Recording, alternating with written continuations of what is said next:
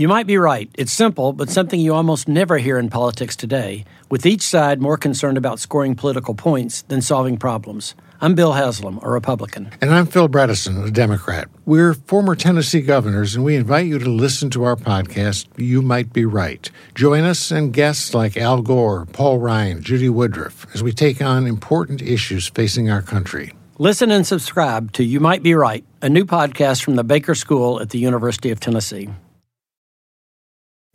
Pulling up to Mickey D's just for drinks? Oh yeah, that's me. Nothing extra, just perfection and a straw. Coming in hot for the coldest cups on the block. Because there are drinks. Then there are drinks from McDonald's. Mix things up with any size lemonade or sweet tea for $1.49. Perfect with our classic fries. Price and participation may vary. Cannot be combined with any other offer. Ba-da-ba-ba-ba.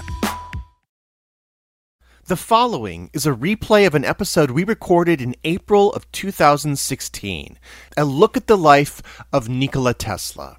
Now, we're replaying this episode because the other day I was speaking with someone who thought that Elon Musk had just made up the word Tesla for his line of electric vehicles. So yeah. Anyway, stay tuned to the end of the show for some newly recorded material and a story of something very tragic and peculiar, which happened 2 days after we recorded this show in 2016, involving a historic building featured in this episode. So enjoy this tribute to Tesla. Hey, it's the Bowery Boys. Hey. Support for the Bowery Boys is provided by our listeners. Join us for as little as $1 a month by visiting patreon.com/BoweryBoys. Hi there, welcome to the Bowery Boys. This is Greg Young. And this is Tom Myers. With an electrifying subject this week, the focus of our show is perhaps not an obvious choice. He was someone who never ran for office. He never built a skyscraper.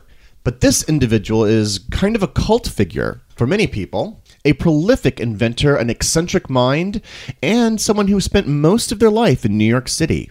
That would be Nikola Tesla.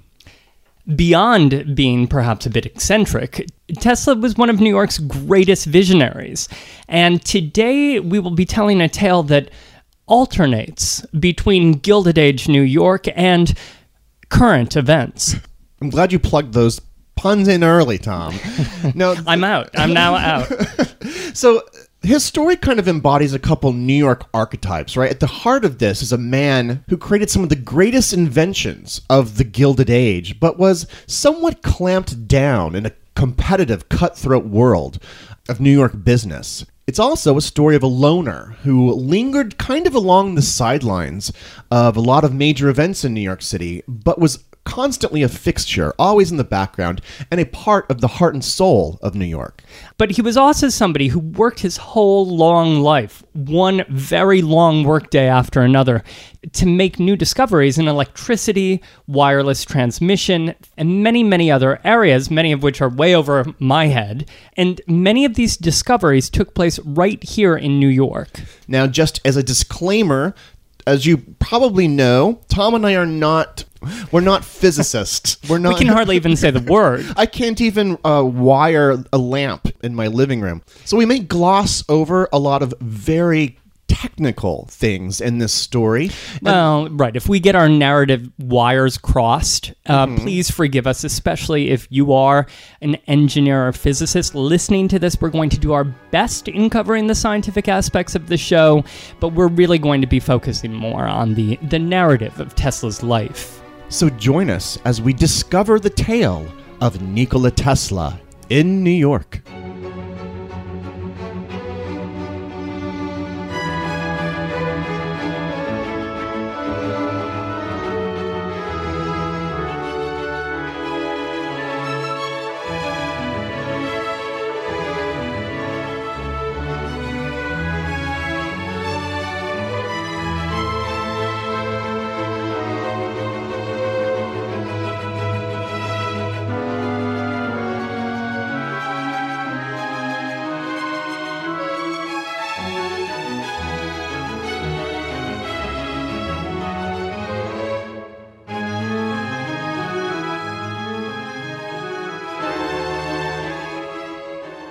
All right, Tom, how does the story of Nikola Tesla begin? Because he comes to New York City as a young man. Right, in his 20s. So where did he come from? Where did this force of nature come from? What is the origin of Nikola Tesla? Tesla was born July 10th, 1856, in a village called Smiljan in today's Croatia. It was, at the time, the eastern edge of the Austrian-Hungarian Empire. He came from a Serbian family, a religious family. His father was a priest, and his grandfather was a priest. But even perhaps more important to today's story, Tesla's mother was an inventor herself. And according to his autobiography, it sounds like young Nikola was something of an unusual child, unsurprisingly. He was somewhat sensitive. He talks about experiencing flashes and visions as a child that left him wondering kind of what was real and what wasn't. He was, as a child, fascinated by Niagara Falls, very appropriately, and dreamed someday of being able to somehow harness all of the power of Niagara Falls into something that was productive for mankind. And he was also a bit of a rebel, wasn't he? Because he was kind of fought against some of the ambitions that his father had for him. Well, his father, right, as a priest, wanted him to do the respectable thing, which was either become a priest or join the military. But he really didn't want to. He was too fascinated by science and engineering, and he wanted to go off and study those things. And he probably would not have been able to go off and study engineering had he not come down with a terrible case of cholera when he was 17 years old, and it looked like Tesla might not have even made it through it. Wait, and so it's because of cholera that he may have become an inventor? Well, his father obviously was very religious, and Nikola said to his father, "If I make it through this terrible sickness, Father, may I go off and study engineering?" And his father said, "Yes, if God brings you through this, you can go off and study whatever you like." And Tesla recounts in his autobiography that just like with what seemed like divine help, he just got better. And his father agreed. In 1877, he went off to Graz, Austria, when he was 21, to study electrical engineering. And electricity at the time was still a relatively young field. It had been, electrical induction had been studied since the 1830s, but this relied upon direct current to power these electrical motors. And Nikola, even at that age, in his early 20s, was fascinated with the possibility of another kind of electrical motor, something that would use alternating currents instead of direct currents. And I'll get into that a little bit later in the story. Thank you, because I have, I've maxed out my understanding. No. Not an AC/DC fan? Actually, Greg, I'm more of a Metallica fan. Oh, right, of course. It's so apparent. So anyway, he's off in Graz studying here. Right, and he spends time as well studying in Prague. Unfortunately, he was never, really enrolled in classes there, and he didn't speak Czech. He didn't let those things hamper his education. No, he transcended them. And in a few years, in 1881, through some more family connections, he moved to Budapest, where he was working at the Central Telegraph Office and then at the Budapest Telephone Exchange as a chief electrician. But upon his arrival in Budapest, he was reportedly still so obsessed with how to build this alternating current motor, right? But he became so obsessed with this that he had to take off and take a walk through the city park with his best friend and get some fresh air. And it was while walking and noticing how the sun was setting. And according to him, he was also reciting out loud some of his favorite verses from Goethe's Faust, as one does. As one does. From his autobiography, he says, "As I uttered these inspiring words, the idea came like a flash of lightning, and in an instant the truth was revealed. I drew with a stick on the sand the diagram shown 6 years later in my address before the American Institute of Electrical Engineers, and my companion understood them perfectly. The images I saw were wonderfully sharp and clear, and I had the solidity of metal and stone." It's a running theme through his life, by the way, that these long walks are actually these meditative situations where a eureka moment will happen during the course of them. Because when he's in New York, he's walking everywhere. Well, from Budapest, he goes to Paris, where Nikola works for a sort of branch of the Edison Company in 1882. And while he's in France, he works at the Paris Opera House installing lamps. He's sent to Strasbourg on a project. And a few years later in 1884, again, thanks to his family, he set sail for New York with a letter of introduction from the Edison Company in Europe to the Edison Company and even Mr. Thomas Alva Edison himself. It wasn't an easy sailing. He recounts how even before he got on the ship to come across, he had his tickets and his money stolen. Once he's on board, there's all kinds of drama, including, according to other sources, the fact that there was a mutiny while on board and that the passengers took over control at one point and that they nearly threw him overboard. For someone who really relies on sort of chance to find some of these discoveries, he doesn't have the greatest luck, does he? No, I don't know how you nearly get tossed overboard. Well, thankfully he without wasn't. sort of provoking. Yeah, well. But he arrived in New York on June 6, 1884, with 4 pennies in his pocket. Well, it must have been so breathtaking and wondrous to step off the boat and see New York City for the first time. Well, not to burst your bubble, Greg, but he actually found it kind of backwards. He was coming from Budapest and then from Paris. Mm-hmm. He found New York to be kind of brutal and sort of ugly. As he wrote, "What I had left was beautiful, artistic, and fascinating in every way. What I saw here was machined, rough, and unattractive. Is this America? I asked myself in painful surprise. It is a century behind Europe in civilization." Did you have the same impression when you first came to New York? I did not, but we'll forgive him with that impression because A, it probably is kind of accurate, and B, he does end up living here for most of his life, so he must have liked something. He got in the groove. So does he, in fact, deliver this letter of introduction to Mr. Edison? Yes, right away. Within days, he was actually sitting down across from Thomas Edison and had been hired by Edison to work at Edison Machine Works, which was on Gork Street, which is a street that no longer exists anymore. So it's Lower East Side. Yeah.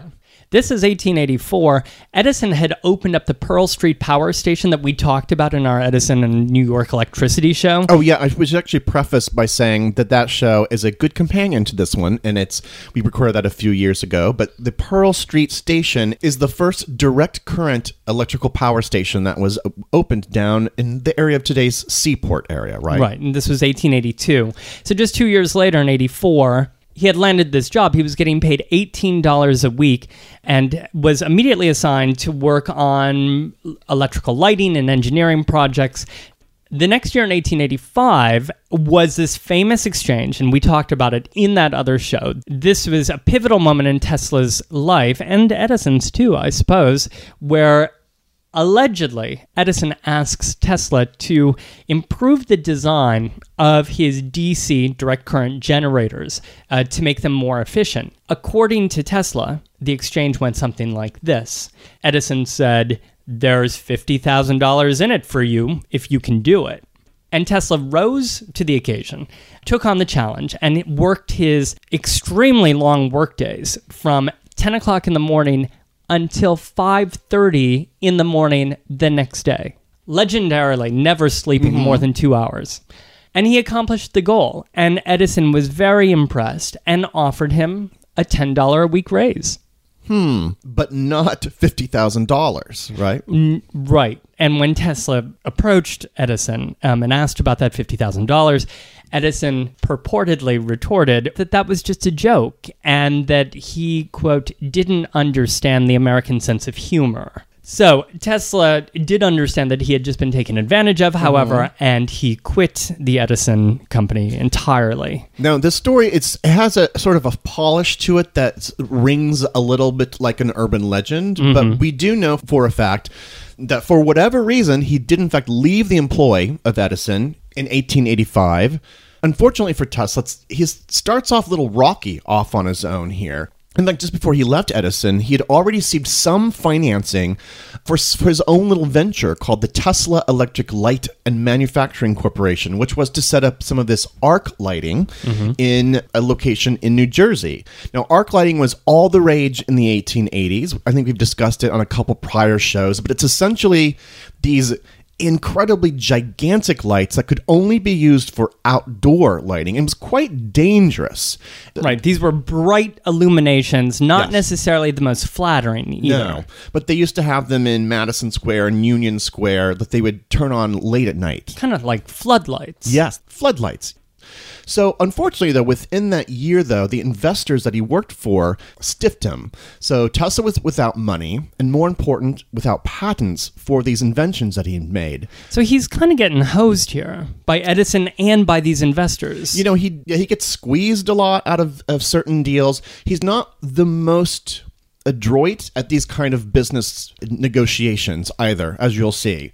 And of course, the key to Gilded Age invention is the owning of patents, that your inventions need a patent so that you can then license them. And that's really how you make the money. And even the smallest components of your inventions need these patents.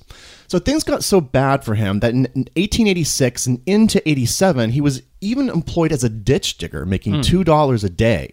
But you can't keep a good man down, and he eventually, through some connections that he had made, caught the interest of two other investors named Albert Brown and a lawyer named Charles Peck, who were dazzled by Tesla's ideas. So they joined him as his business partners? Yes, business partners and investors, and as sort of the showy face out into the business world, while Tesla could sort of stay inside and make the inventions. And then they would go out and they would receive the patents on behalf of Tesla and then license those patents out to various companies. And that's how they would all make a bunch of money. So his very first laboratory, his own laboratory in New York City, was at 89 Liberty Street.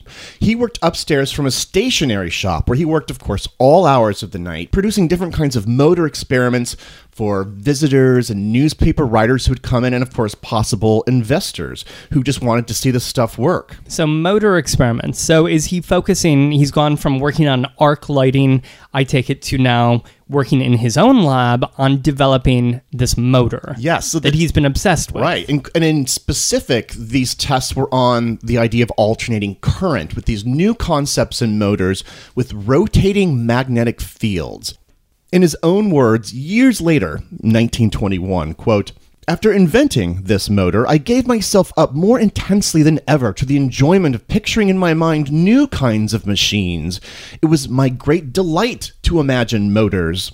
I had created mentally all the types of motors and modifications of the system which are now identified with my name." So if you can imagine, picture in your head that he's in this lab, not only actually physically creating things, but dreaming up 1,000 more ideas. I think you can get a little bit with that anecdote, the sort of like showman quality that he sometimes possessed, mixed with a little bit of the eccentricities that would later come more to prominence later in life. So clearly he has motor skills. Oh, great motor skills. And does he get this to work? I mean, he's got all this in his head, but does it practically work? It does indeed, with a little bit of flash and showmanship in its presentation, of course, which was most prominently displayed on May 16th, 1888, when he spoke for an important group of engineers at Columbia. Now, this is not when Columbia was way up in Morningside Heights, but back at their campus on 49th Street in Madison. Right, the upper estate around today's Rockefeller Center.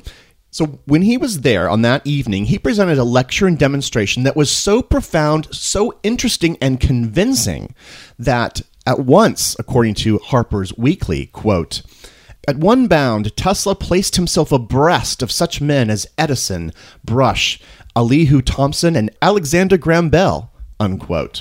His alternating current motor worked so well that same year he licenses those patents to George Westinghouse, who was the chief competitor of Edison during this period, who focused on employing this AC current in opposition to Edison's DC.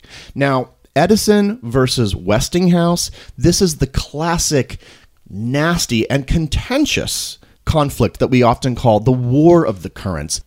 Right, a famous battle of titans. So as we just said, Edison was already here in the city producing electricity through direct current. Right, down at his Pearl Street station. Correct. Right, and now we have Tesla showing that alternating current is possible as well, and that it's actually cheaper and safer to produce. What's number one at stake here, and then we'll sort of explain the difference. What's absolutely at stake is not sort of a peace of mind or which is the better product, but really it's money and profits. And these two men are focused on these two different ways of delivering energy, delivering electricity. In truth, there was no clear way at this particular point in the mid-1880s. For instance, like Rome used alternating current, but New York was wired mostly in direct current because of Edison.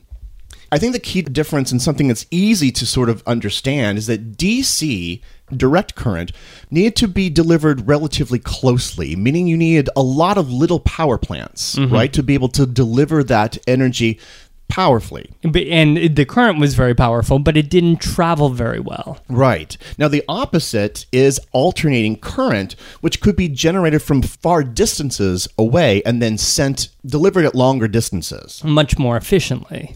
But if Edison already has New York sort of wired for direct current, it seems like he wouldn't have a commercial interest in changing over to this alternating current system. No. I mean, it's a direct threat to his whole distribution system and, of course, a threat to his industry. So, no surprise, he begins to slander AC in the press and Westinghouse's and other producers of alternating current, proclaiming it's dangerous and uncomfortable and costly.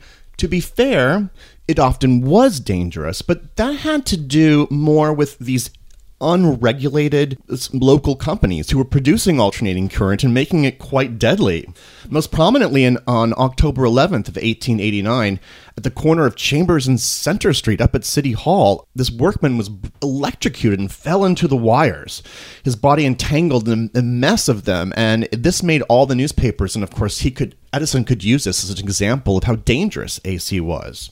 So Edison launches a smear campaign, but the fact that I'm looking at that alternating current socket today in the corner of this room tells me that Tesla/Westinghouse and alternating current won out in the end. Indeed, they do win out, which is kind of shocking to think that Edison loses this battle or really sells out. Partially because Westinghouse and Tesla have these two grand projects that then they were able to demonstrate alternating current. One of them being the World's Fair of 1893. Chicago's World's Columbian Exposition. Oh, yeah, Chicago's White City Exposition. And, of course, the creation of the Niagara Falls Generator Project. So this thing that Tesla had dreamt about, he now got to participate in. And it was because of these two things that really AC was probably sold to people. Edison, of course, eventually did sell out to one of his key competitors, and then their new company became General Electric. Okay, so Westinghouse is using Tesla's patents, right? Where is Tesla, though, himself in all of this? Is he working for George Westinghouse? Yes. Well, he's not on the front lines here, but he is, of course, invested in this debate and is busily producing things in his laboratories.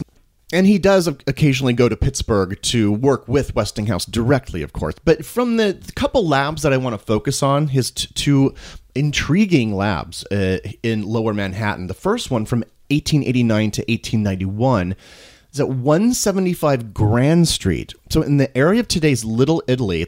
It was from here that he began developing perhaps one of the most well-known inventions of his life, which is the Tesla coil, a device that produces high-voltage AC current without using wires. Now, we all know this from films, and if you've gone to a science museum, you've seen a Tesla coil. It's just an incredibly dramatic object that shoots out lightning, and it usually crawls along the top of it. So he developed the Tesla coil on Grand Street?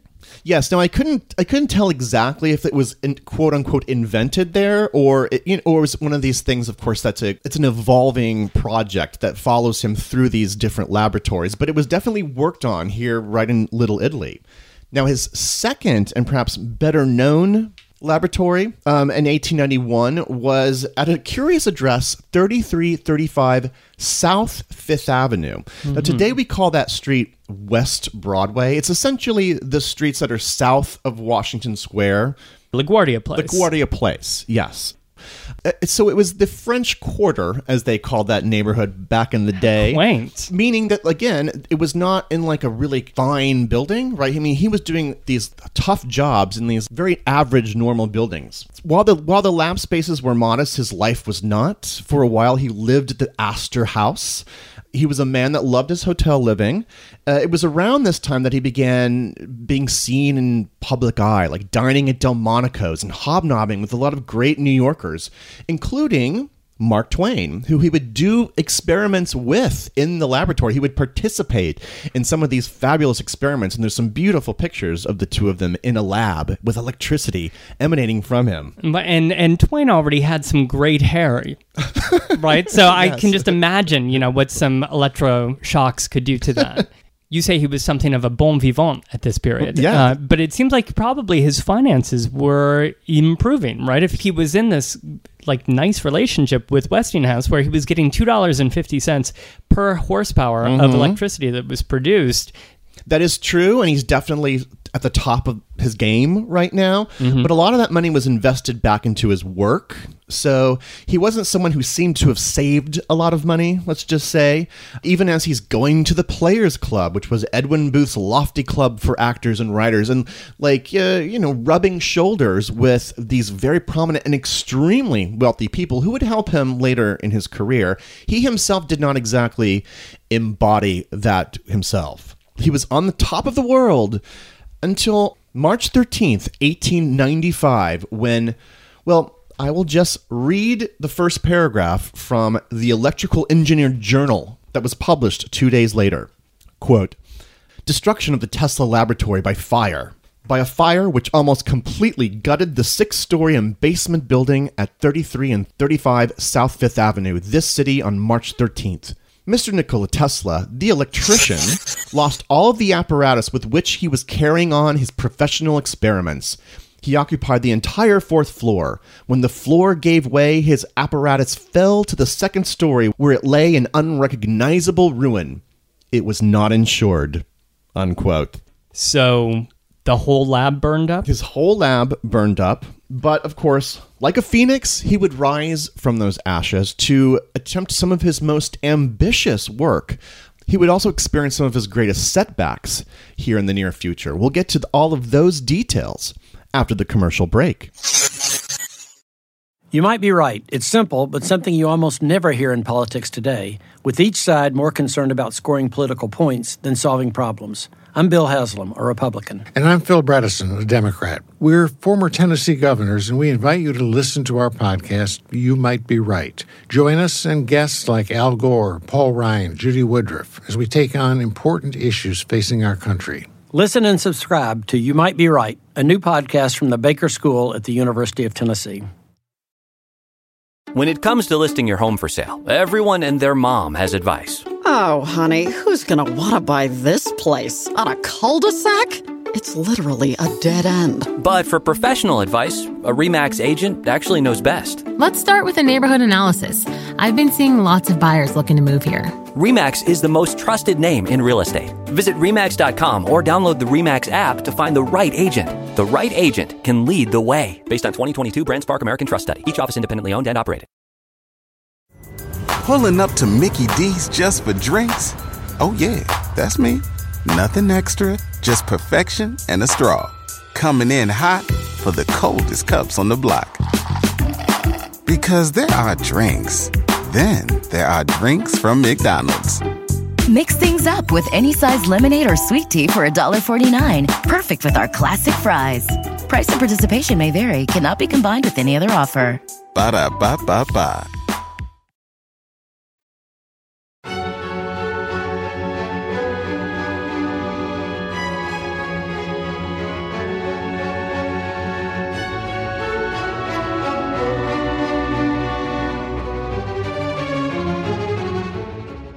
Well, Greg, you left us during a fire. The burning embers of motors in a laboratory. Well, obviously, Tesla had to set up a new lab. And he did that not so far away from South Fifth Avenue.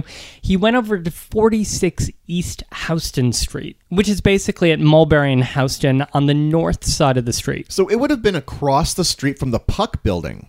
Very close. You know where the world's smallest Bank of America is? That little wedge building right there, just across Mulberry from that. But on the north side, it's a CVS today. Okay, aren't they all? ATM or a CVS? And it was here that he would dust himself off and turn his attention not just to perfecting AC power production, but also into the transmission of power.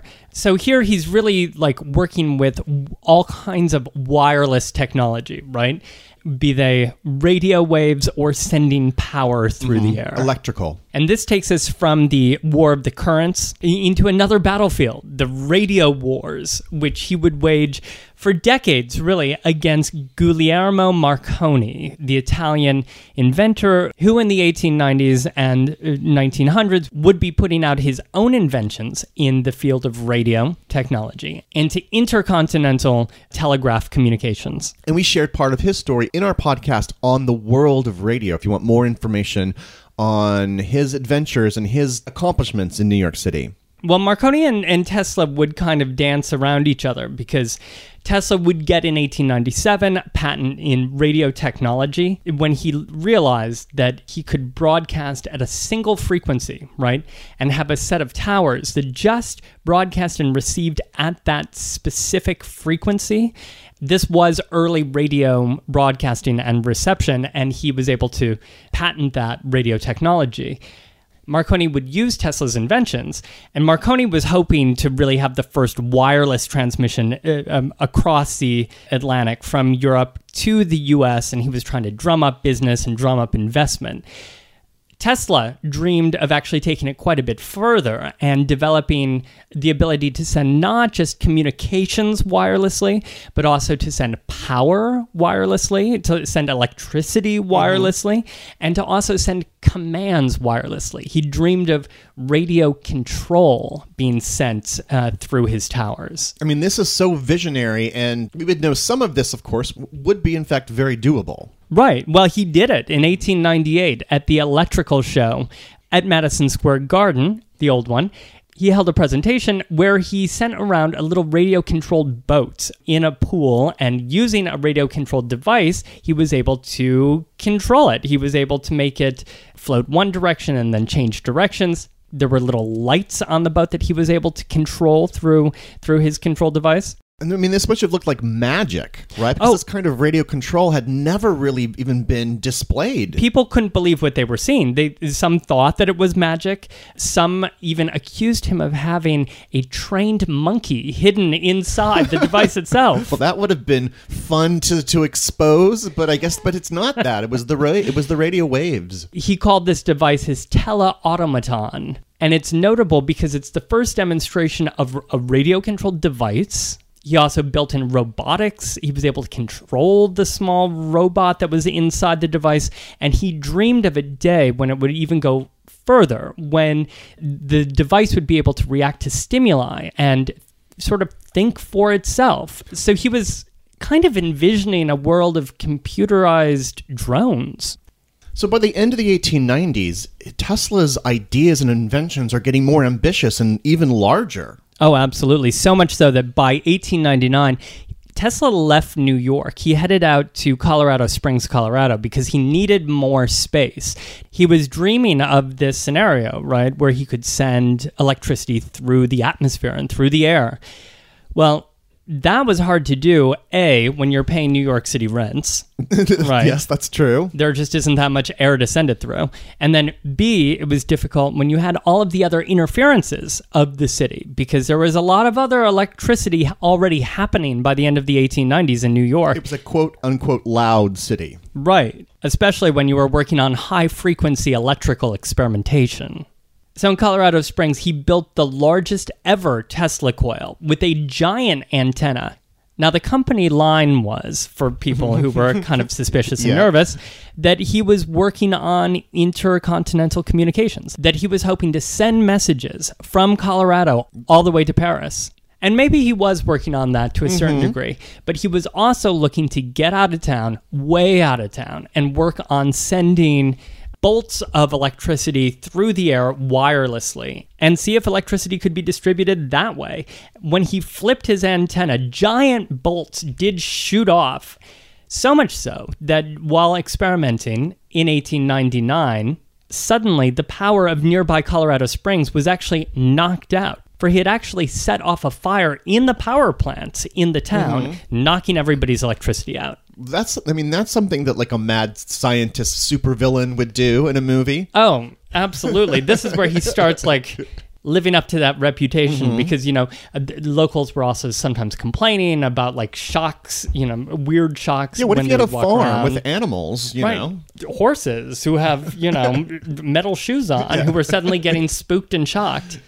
Well, so did they run him out on a rail? Well, he didn't stay very long. By January of 1900, he was heading back to New York, pretty satisfied, I think, with the research and sure that if he could drum up some money and set up a much bigger plant around New York, he could actually transmit electricity through the air along the East Coast. So what year did he move back? He moves back in January of 1900, and he sets up an office at 8 West 40th Street. That's at 40th and 6th Avenue, right across from the library today.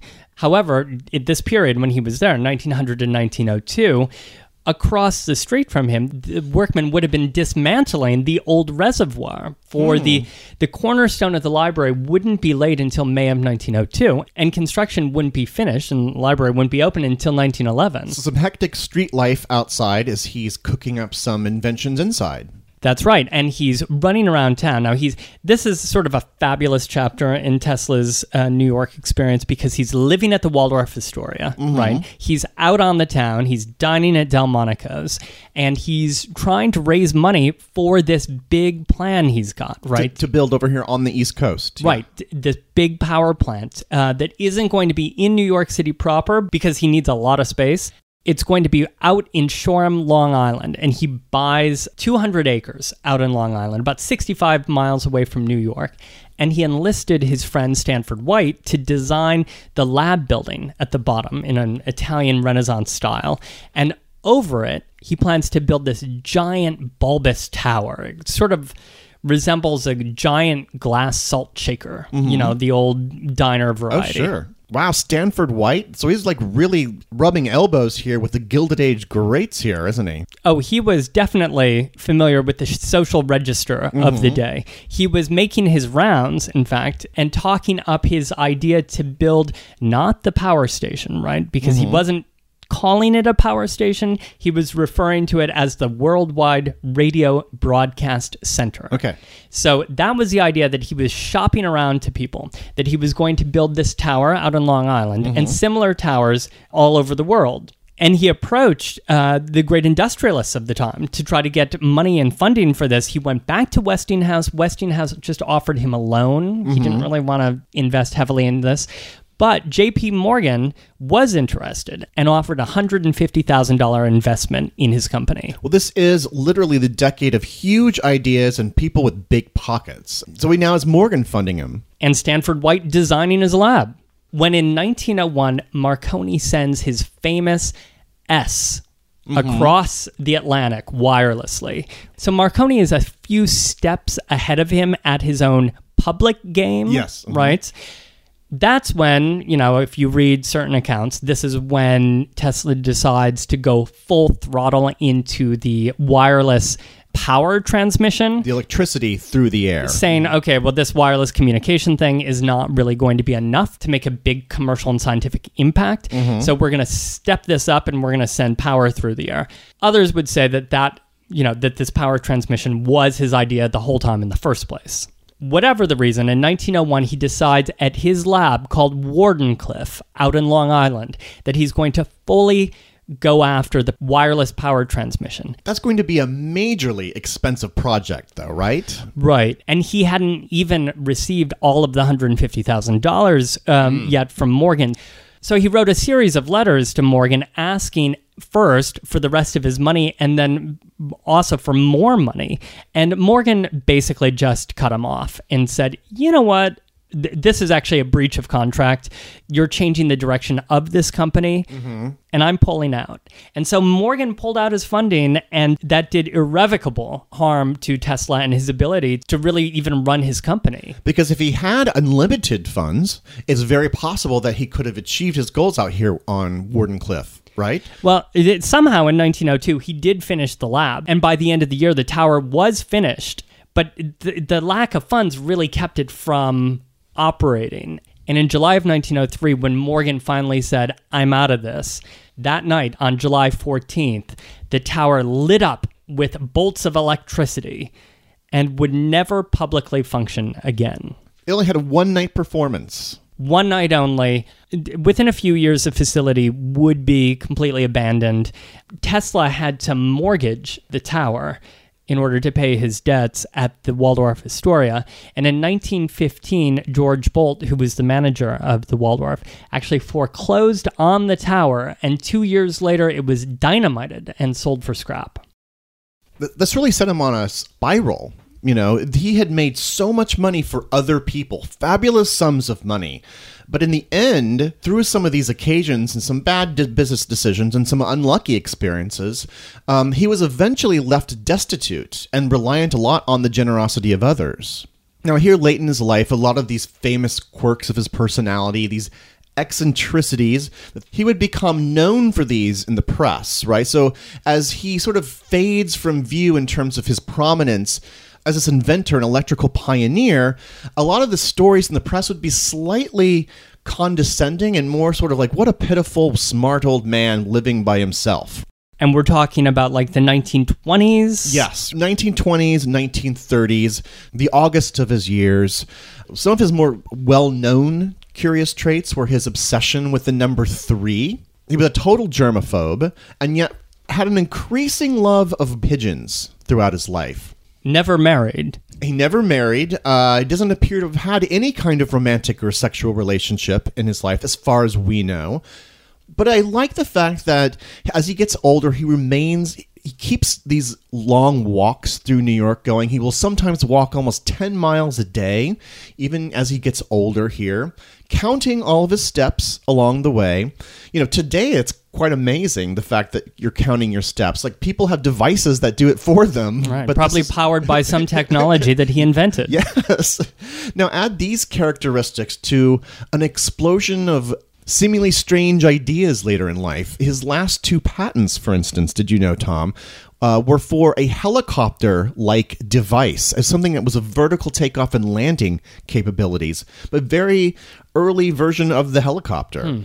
In his 80s, he worked on devices to improve the size and quality of chicken eggs, and also some sort of electrotherapeutic device that an early version had apparently helped Mark Twain, but he worked on this late into his own life. And that was something that throughout his career, he really extolled the virtues of electrical charges, and said that he was destined to live a very long life because of his repeated exposure to electrical waves. Well, you can kind of see now why he becomes a cult figure later, sort of like after he dies, and, you know, even today.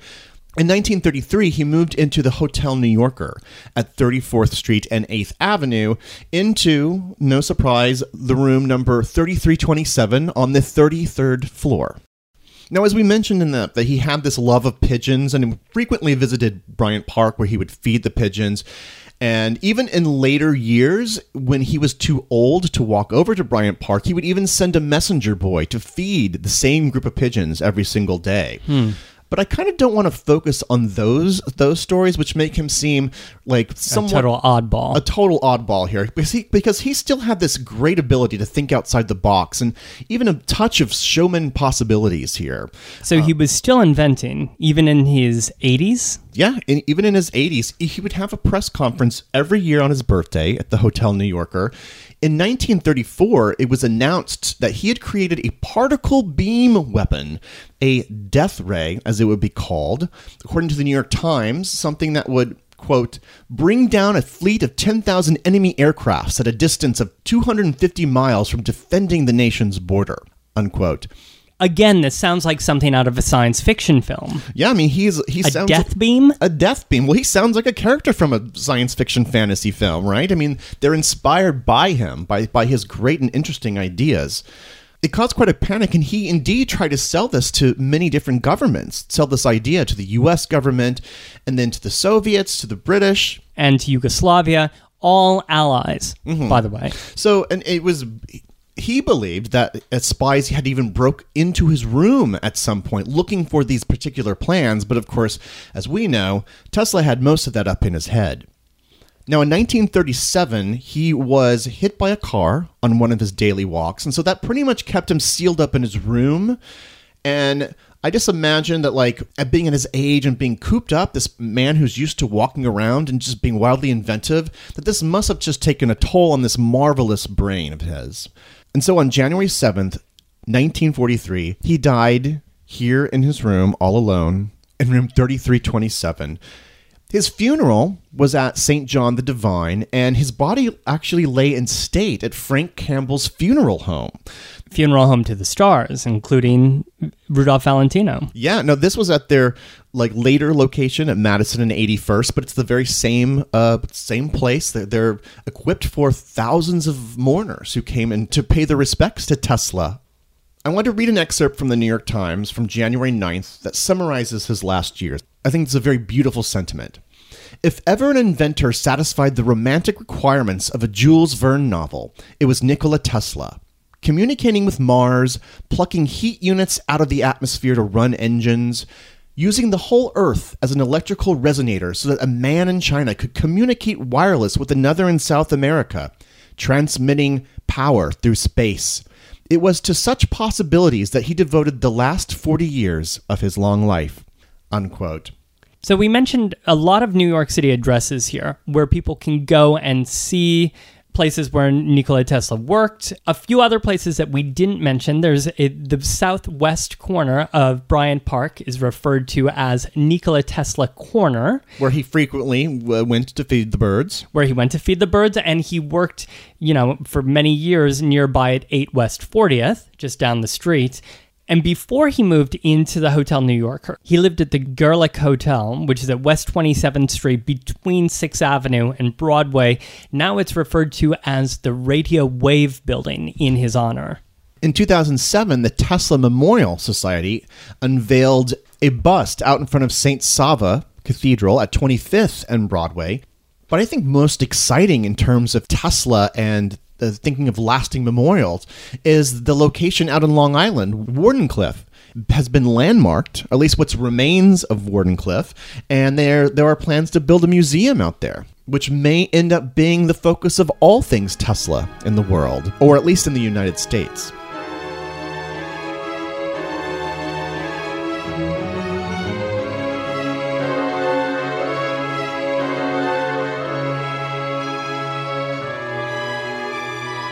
So just a few more thoughts on the legacy of Nikola Tesla, and in particular, his adventures in New York City. Now, certainly Tesla's legacy has been augmented recently by people like Elon Musk, but over the past few years here, there's been a general increase in the overall fascination with this man. In a world of Wi-Fi, drones, and weapons of mass destruction, the further we get from his life, the more of a singular visionary he seems.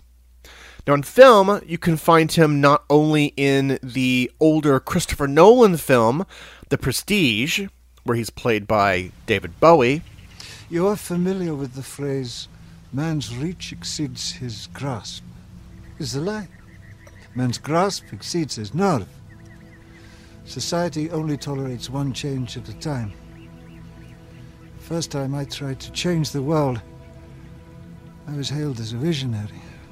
Second time, I was asked politely to retire.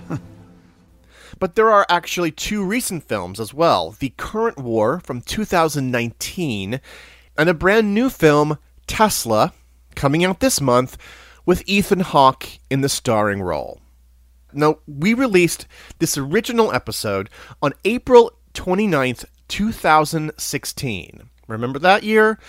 And as you heard there, we recommended you stop by St. Sava Cathedral near Madison Square Park to check out a bust of Nikola Tesla, which was unveiled here at the cathedral in 2007. And that bust was by sculptor Marina Zivik. Just 2 days after the release of that show, a massive blaze broke out at St. Sava, gutting this historic cathedral, almost completely destroying it.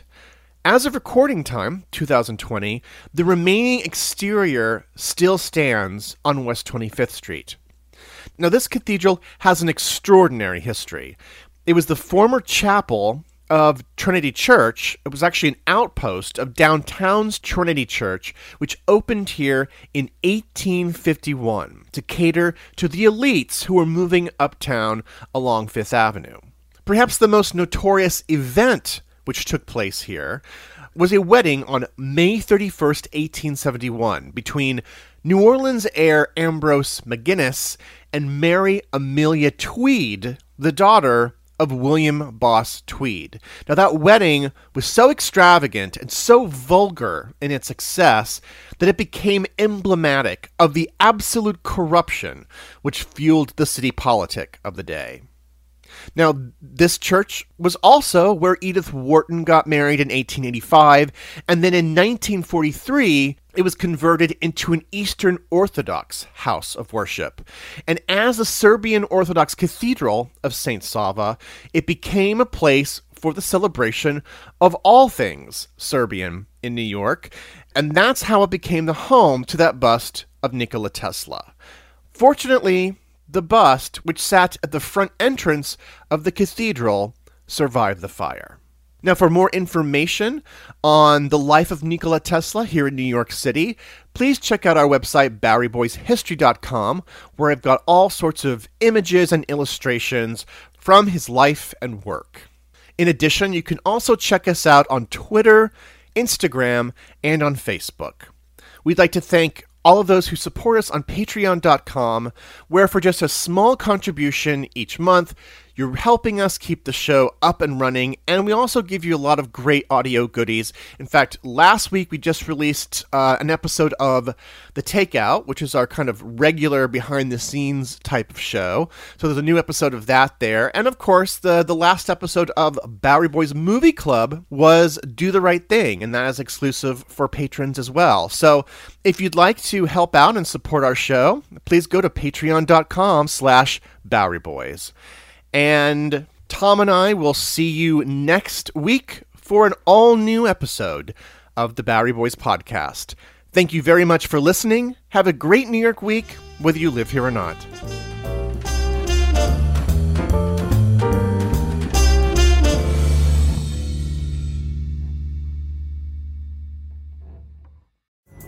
Pulling up to Mickey D's just for drinks?